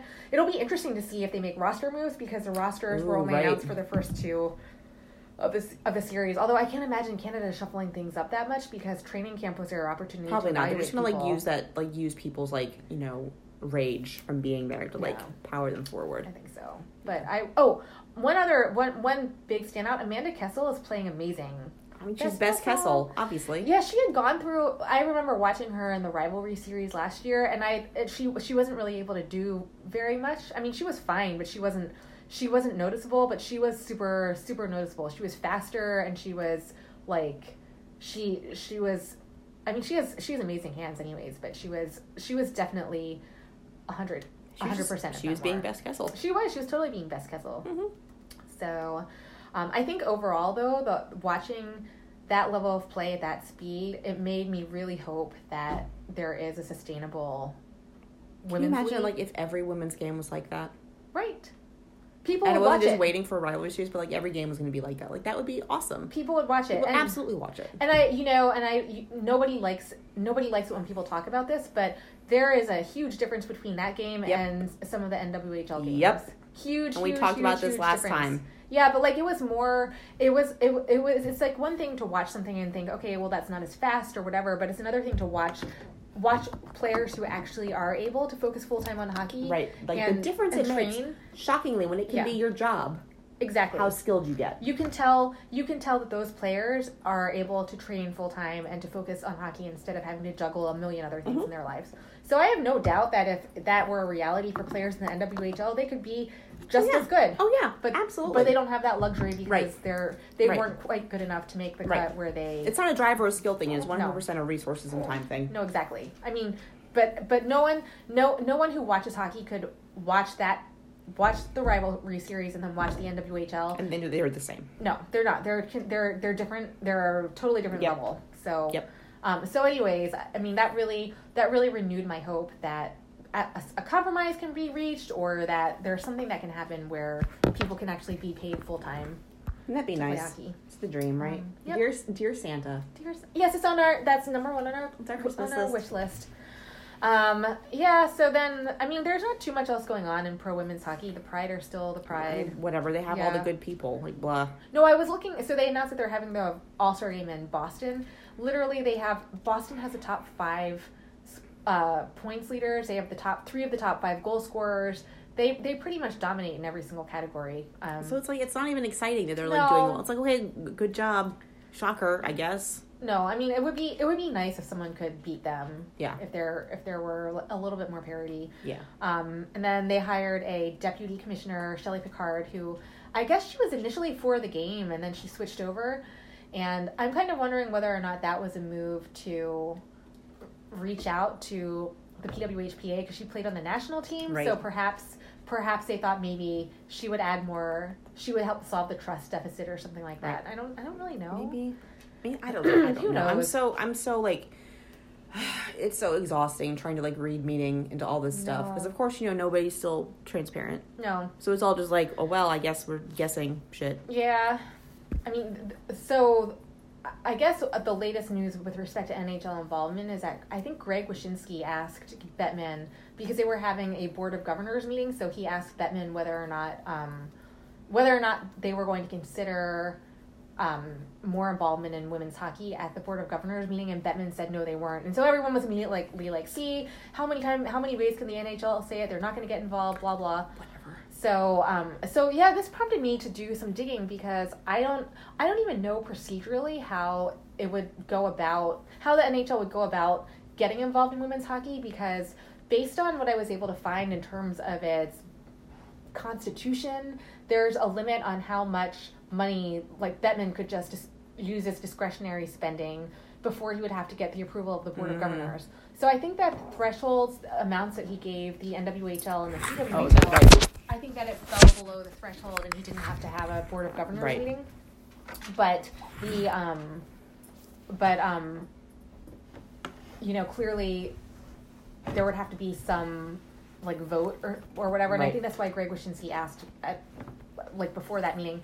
But it prompted me to wonder what exactly would be the procedural mechanism, because the NHL Constitution has processes for adding expansion teams, and so there's an executive committee, and then the executive committee has to decide to add an expansion team, and then they make a recommendation to the board of governors. So I'm kind of wondering whether or not the PWHPA is lobbying the NHL Executive Committee. I mean, because basically it's just like adding a couple expansion teams. Yeah, but I don't even know if that's what it would be, because it wouldn't be an expansion of the NHL, so I don't even know what the process would be for it, and what it would mean for their constitution. And I tried to look up their bylaws, but they don't publish them anywhere. And then I tried to look, I think I found an old version of the Constitution, which isn't even really officially released. I think it was done in conjunction with a lawsuit.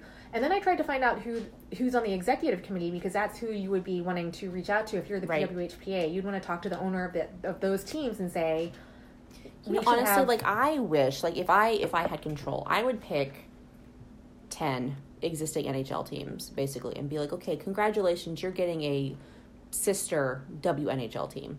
And you're going to be located in the same spot. You're going to share practice facilities. You're going to share resources. And when U10 teams go to play each other, your sister teams are going to play each other. And so, yeah, that means that, like, you know, those sister teams would play fewer games per season than the whatever. But that would be a good... That's a good idea. Cost-effective way to kind of, like, share resources and not have to start from ground zero. And then you package them. So you buy a bigger plane. Right. So you say, like, okay, so the Caps and Pens are going to play a game. Okay, so that their sister teams are going to play a game right before them. And you make a double feature of it. And then you have, like, a built-in fan base built in. You've got them sharing resources, sharing equipment people, sharing all that crap.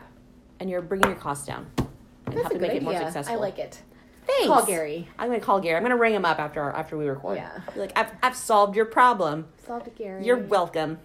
But, yeah, I don't know how they would go about doing it. And I would love to know whether the PWHPA actually is trying to lobby members of the Board of Governors. I really hope they are. Or not the Board of Governors, but the Executive Committee, but we don't even know who's on it. I tried to look and figure out is it, like, kept secret? Which team presidents or owners are on it. It's not public.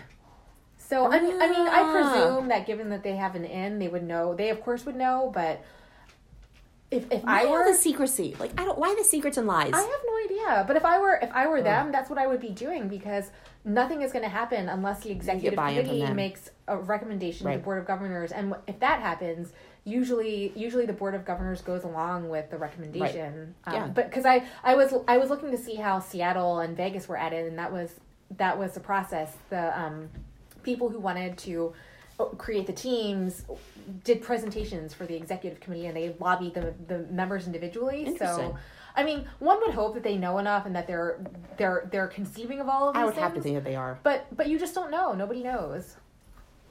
But also, to the extent that they want to do that, they should be public about it, because if they were able to get support amongst public fan support, bases, get people tweeting about it, and say, and you know, they have to prove that there would be some value added before they're going to do that. So I think that transparency would actually be beneficial, because we would go nuts if someone was like, oh, if Ted Leonsis, who I believe actually might be on the Executive Committee, but if they were lobbying him, like, I'm sure there are a whole bunch of people in this area who are into women's hockey who would be like, all over that. Come on, Ted, let's see it. So top on this. Yeah, so I don't know. I mean, I think it's so weird though how it's so opaque what the process would be for it to happen, because people talk about it theoretically, like the NHL getting involved, but like mechanically, how would that happen? Nobody knows. No one knows. So, anyways, I guess now we're on to the more serious part of our podcast. So did the sea change in hockey like not actually happen? Yeah, it's like people just like ain't talking about it. Whoops. Yeah, I mean it's really not. And I think that this is all kind of preceded by like not preceded, but it's happening in the midst of like two things that pretty much reinforce that the hockey world has no conception of how to handle issues pertaining to race or abuse. So, like anyone who follows us on Twitter, I like rage tweeted because USA Hockey, in conjunction with the Hockey is for Everyone initiative, did this feature on these two players who were adopted.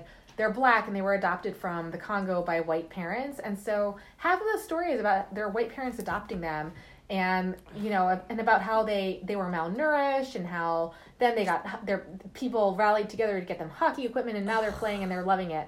And it just disgusted me.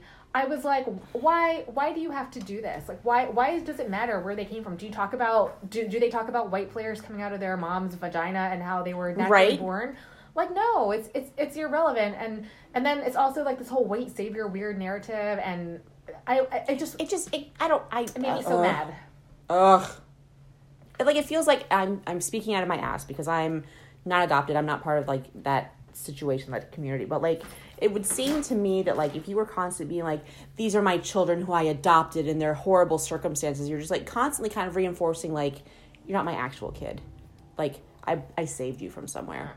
Like, I adopted you. I'm going to keep talking about how I did this for you. And it like feels icky to me. It feels super icky. It's bad because then it sets, and I am adopted, and it sets up a dynamic where you feel indebted to your parents. Right. And my parents were very careful to not do this. They were always talking about how they were the ones who are lucky because I'm in their lives and everything like that. And so, you know, that's good, but it also just dredged up this whole other issue of what it could mean to some people, because interracial adoption is very fraught.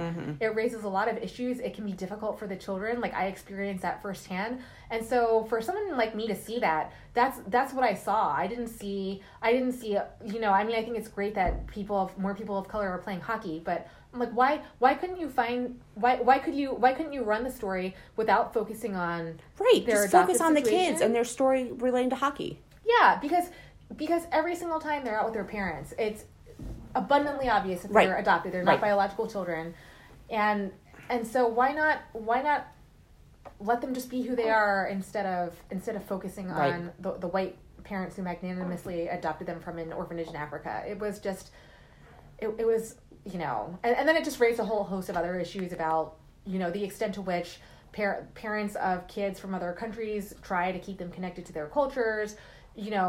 I don't know. So I just found the whole thing to be very, very disturbing. And I'm like, pick something else. Like, pick just something different. Yeah.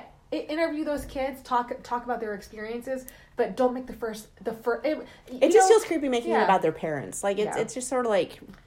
And you could mention it at the tail end of the article, or you could even include a photo of them and their parents. Right, That's and fine. People would get the point. Yeah, but you don't have to talk about it. I was not a fan. And so the other thing that really irritated me was that commercial with Patrick Kane. Ugh, God, that was so gross. Who cleared that? Oh, God, it was so bad. Like a little girl wearing like, there seriously Patrick aren't Kane like hundreds of other people's jerseys you could have put that little girl in?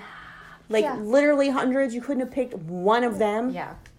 Maybe. Yeah, I will be damned if my daughter ever wears a Patrick Kane jersey, right? Or imagines being him. Gross. It was so gross. disgusting. Gross. It was gross.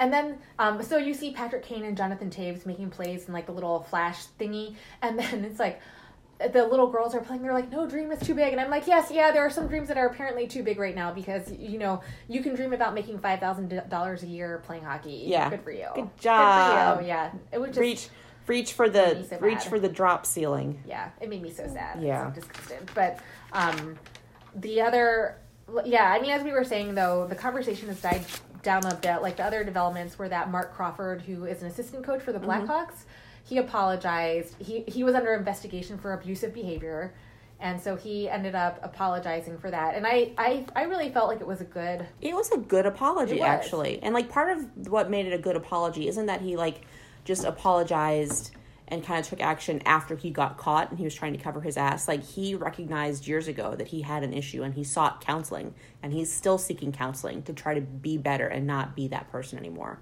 Like, that's how you do it.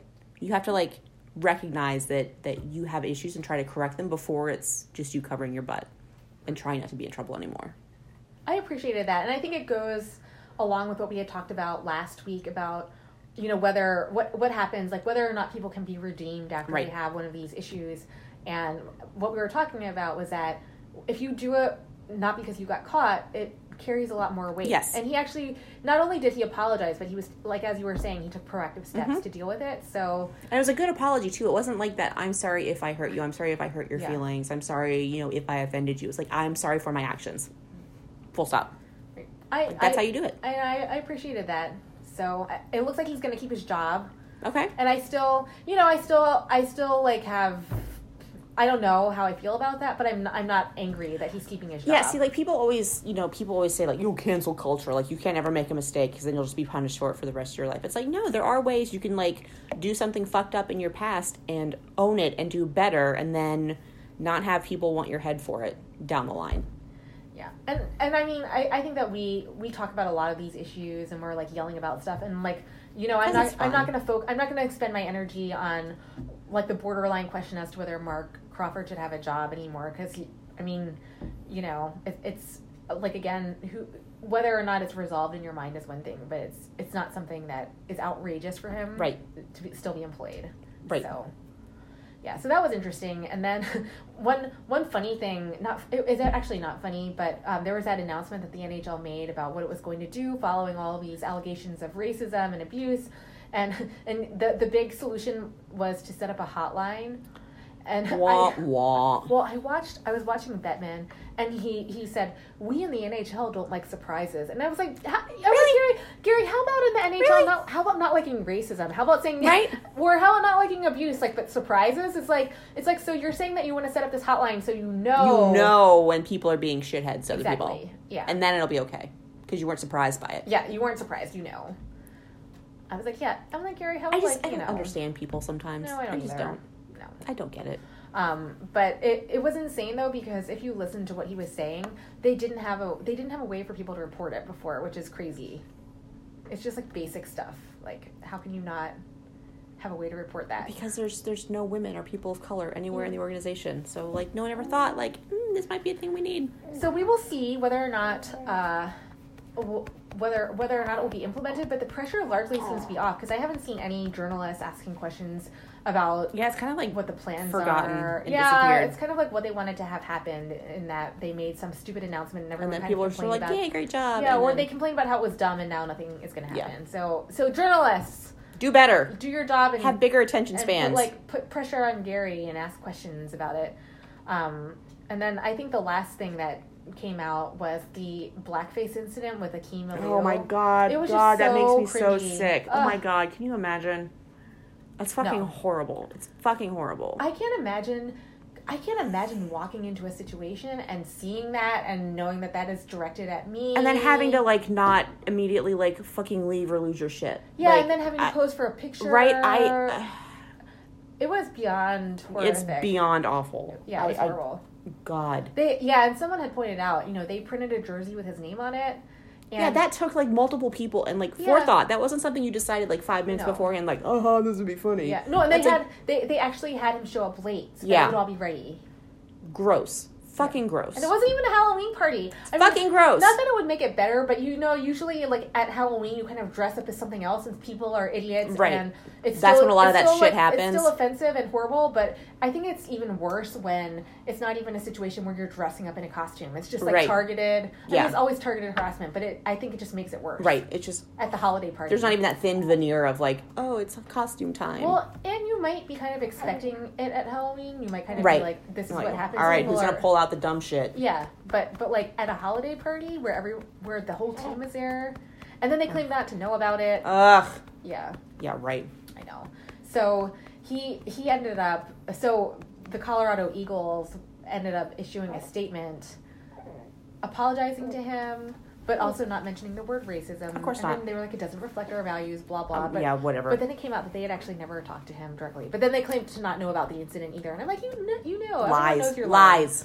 So then they issued a joint statement, them and Aliu, where he was talking about, or where Aliu said that he forgave them and that he doesn't want the guy to get fired. Can I just say, I think it's bullshit that he has to be the bigger person and forgive them. Mm-hmm. Like, he should get to be vindictive and be like, fuck all y'all forever.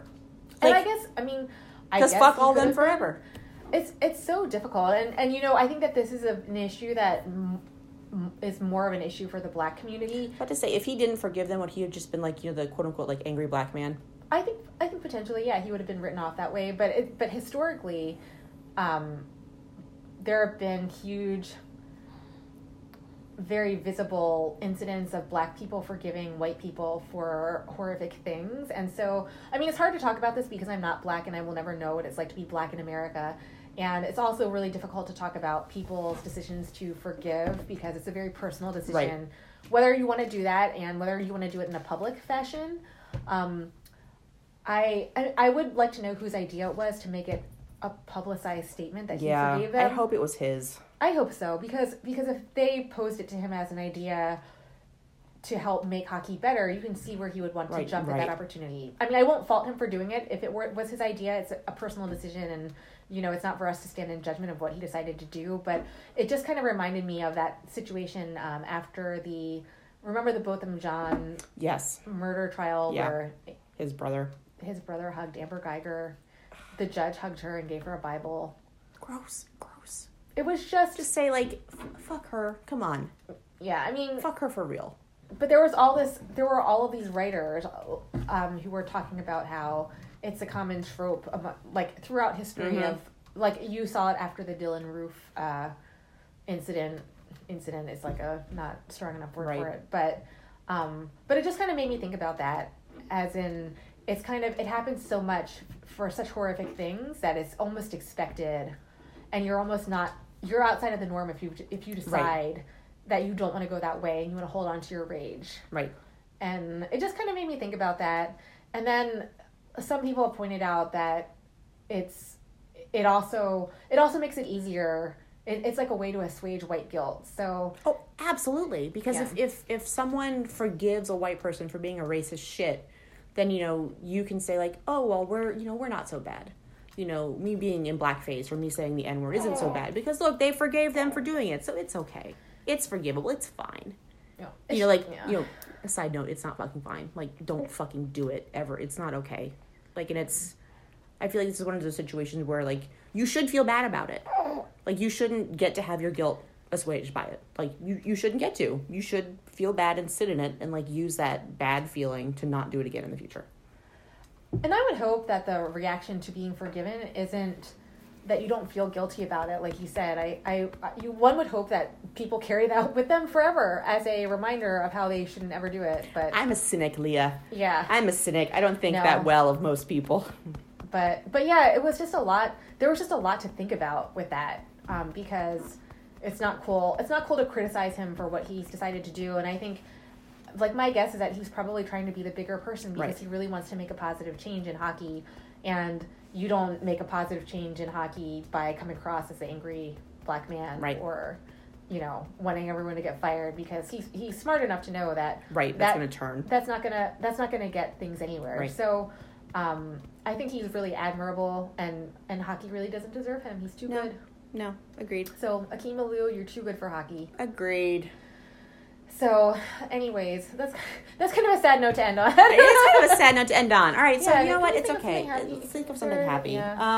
Although we don't have to. Maybe people should be sad and they should think about this. You should be sad and you should sit in it and you should feel sad and use it for growth. Yeah, and contemplate what's happening. So, yeah, I'm not going to fall into that situation where we have to make people feel... There we go. That's right. That's okay. You know what? Sometimes before holidays, before joyous occasions, you need to sit in feelings of, like, badness. Right? And is that a thing? I feel like it could be a thing. Like, before, like, I'm a really, really bad Catholic. All right? Like, super, super bad. Like, lapsed isn't a good enough word for, like, the kind of Catholic I am. But I feel like... Are you, like, a negative Catholic? Are you, I'm like a negative... Like, the church tried to not baptize me. What? Several times. And, like... What? Was there a reason for it? Or was it, like, an administrative failure? So they told my parents that they hadn't been going to that church long enough for them to baptize me. You gave off witchy vibes. I did. And then, like, my first confession, the priest was like, okay, you should stop talking. You can stop talking now. What? Yeah, so I never went to confession again, ever. How old were you at your first confession? Oh, like, however old you are, like, 8. I didn't even know. I'm not a Catholic. I don't fucking remember. I don't remember. I was a kid. I was little. What did you confess? Okay, not that you want to... No, it was just, like, like, stupid little kid stuff. Like, oh, I disobeyed my parents. I fought with my brother and sister, blah, blah, blah. And the priest was like, okay, you can stop talking. Yeah, I was like, I'm going to confess everything and be all pure and good with the Lord. And the priest was like, you can stop talking. I'm like, all right, bitch. I'm done then. I'm done. And I never went to confession again, ever. That is fascinating. Ever. And then I, like, tried to get confirmed because that's what happens next. So I, like, went through confirmation classes at school, like, in college, because I, like, missed it, like, the normal age you get confirmed. And I went through, like, the whole class, like, the whole, like, 3 months thing with the classes, and like the very last class before like the confirmation itself was supposed to happen, the priest pulled me aside. He's like, I don't think your heart's really in this. I'm not going to confirm you. Wow. Yeah. Was your heart in it?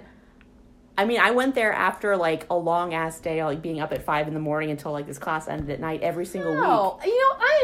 I think you should be proud. Yeah. I was like, all right, that morass. Okay. All right. Cool. I get the hint. I get it.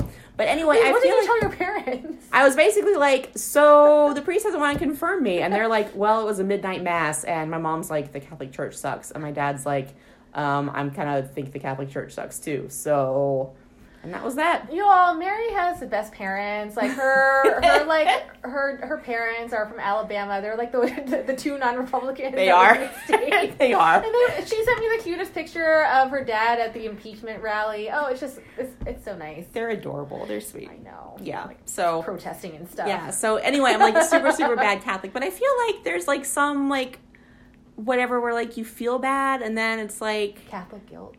Catholic guilt is definitely a thing, but there's like Black Friday or like there's like Easter Sunday, and then there's something. No wonder you didn't get confirmed. It's something Friday before Easter. then. What happened on Easter? Is that when Jesus was born? I don't know. Like, I don't know. The bunny brought like Jesus an egg, and then like something hatched out of it. Like forgiveness came out of the egg, right? Like that's how that works. Like you eat the egg, and then like you're forgiven, right? Yeah. Forgiveness egg. Yeah, like Abby.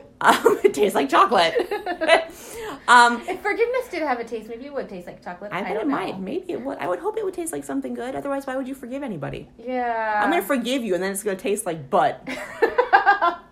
Like, well, screw that then. It would have to have some negative component to it, so to remind you of the bad thing you did, but then maybe I don't know. It's very complex. No, anyways, okay, let's maybe like make this simpler. Like, so for in Catholics, like you have to like sit in your badness and like confess that shit and own up to it before it can be like wiped away and be good. So like let's sit in our badness. Yeah. We're gonna end our podcast in our badness, and then we're gonna like have like people have their nice holidays, and it'll be good, and then maybe good things will come out of it. I still can't get over the fact that the priest told you to stop talking. Yeah, he straight. Those are. I'm not even like exaggerating for like comedy here. Like he literally said, "Okay, you can stop talking now." Were you sad? I remember just sitting there thinking like, "Okay then." Or were you like, I'm so and then bad, he's like, and then he's like, and like normally like after you like confess, the priest like assigns you like prayers to go like finally like clear it, so you like go back out into the church and you like do, like whatever you say like however many X number of prayers, whatever, and like part of your confessions you have to memorize all these prayers beforehand, and like some of them are more tricky than others, whatever. And so he's like, so what do you think your like penance should be? And I was like, I should have to say, like, the Our Father 5 times, because that was, like, the easiest one, and it was, like, a really low number. I was like, fine, fuck you. I'm going to do, like, the least amount of, like, penance ever. He was like, okay, sounds good. I wish you would have said that. I know. I was little and innocent then. Like, I hadn't learned big words like that yet. Father. Yeah, but no, I literally was like, okay, then if I'm done, if that's enough confessing for you, then I'm never going to confess again. And your parents didn't. Your parents let you do that. Oh, my mother was so, like, not into the church thing ever. Like, I remember being in Sunday school once, and I, like, went in there primed by my mother, and I, like, asked this, like, woman, I'm like, why can't women be priests? And that's amazing. Yeah. So it's almost like your mother didn't have you in there for purposes of spiritual enrichment. She was using you to terrorize. Well, she stayed home on Sundays, so my dad took us. My dad took us on Sundays. It's kind of like obligation. It's kind of like obligation, and then like all the little church ladies hit on him because they thought he was a single father, a single military father with his 3 children. Kids to church. Yeah, bringing his kids to church because their heathen mother wouldn't. Oh my gosh, that's amazing. Yeah, so it was a thing. And you know, and now we are ending on a funny note. We are. And then as soon as we kind of like got through like he's like, all right, whatever, I like gave you God, I'm it. He like we all like quit. And that was that. Well, just so you know, I love Mary's parents because I remember when Mary told her mom that she was pregnant.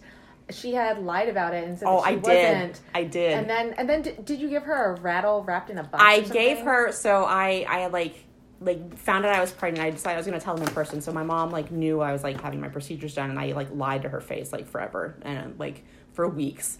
And then finally, when I was like 12 weeks along or whatever, and I felt kind of confident they'd come up to visit, I gave her. So she teaches at the University of Alabama, and their mascot is this green dragon, Blaze. Oh. So I found like one of those pacifiers with a stuffed animal attached, just a green dragon, and I boxed it up, and I gave it to them. And I said, okay, well, before we like go get lunch or whatever, I have an early Christmas present for you. And so I like was like secretly recording them, and I love this so much. It's so great. So I'm secretly recording, and she like kind of like opens up and like she looks at the card. She's like, an early Christmas present, and she like throws it aside because like whatever. And she like wrestles through the paper, and she pulls out the pacifier. My dad's like, oh, that's cute. And my mom's sort of like looking at it, sort of like smiling, like stuffed animal. It's a dragon. That's cute. It's my college. And she like turns it over and sees the pacifier attached, and she does like this literal like looking up, and her jaw drops, and she just like stares at me for like. It felt like a really long time. It was like 5 or 6 seconds of like complete silence. And then she's like, you fucking liar. I know. I loved it. Mary took it. She sent me the video and I laughed hysterically. It's great. I know. It's great. I wish my mother would call me a fucking liar. Right. It was great. It was so heartwarming. It was heartwarming. Anyways. Yeah. Happy holidays. See you next Tuesday.